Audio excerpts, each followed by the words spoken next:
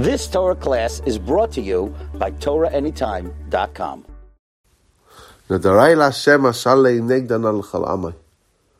My vows to Hashem I will pay in the presence now of His entire people. Different ways of looking at this. Either it's David HaMelech, he's sent into exile, he's wandering around, he's in danger, he's vulnerable. And therefore he promises, if Hashem will bring me back safely to Eretz Yisrael, if I can come home safe and sound, I'm going to give Korban Todah, I'm going to render thanksgiving offering to Hashem. I'm good for my word, of course I'm going to do it. The Sforno takes this to refer to Klal Yisrael. We're going to rededicate ourselves to our first pledge. What was our pledge? When we said, Na'aseh v'nishma. We'll do, we'll hear, we'll listen.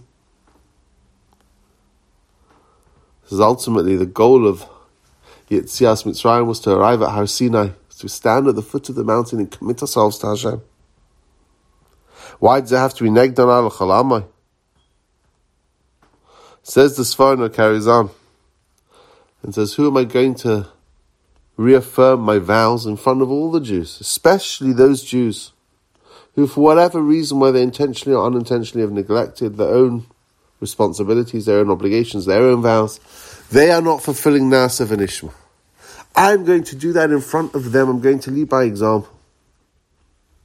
Mimeni yiru v'chein yasu.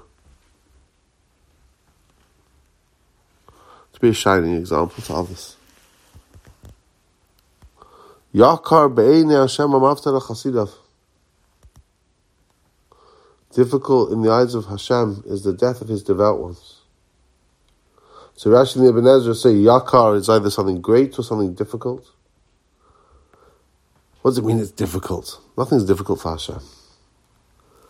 Rather, it's difficult for Hashem to remove a devout person from this world.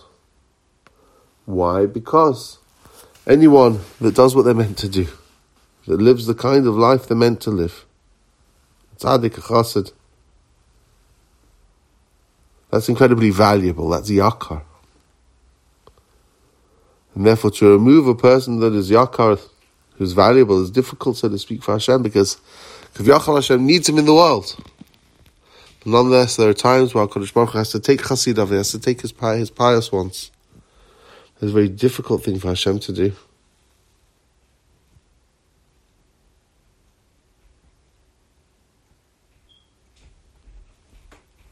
In a way, what it's saying here is when a person pays their vows to Hashem and they serve Hashem wholeheartedly, they become the kind of person who's valuable to Hashem. Yes, it's true, HaKadosh Baruch Hu loves everyone. But in this world, people have fulfill different tasks. And they fulfill different tasks on the basis of their choices. A person that uses their choices well, they're here for what they're meant to do. They become incredibly valuable. They become an important player on the world scene. Such a person, it's difficult and painful for HaKadosh Baruch Hu to remove them.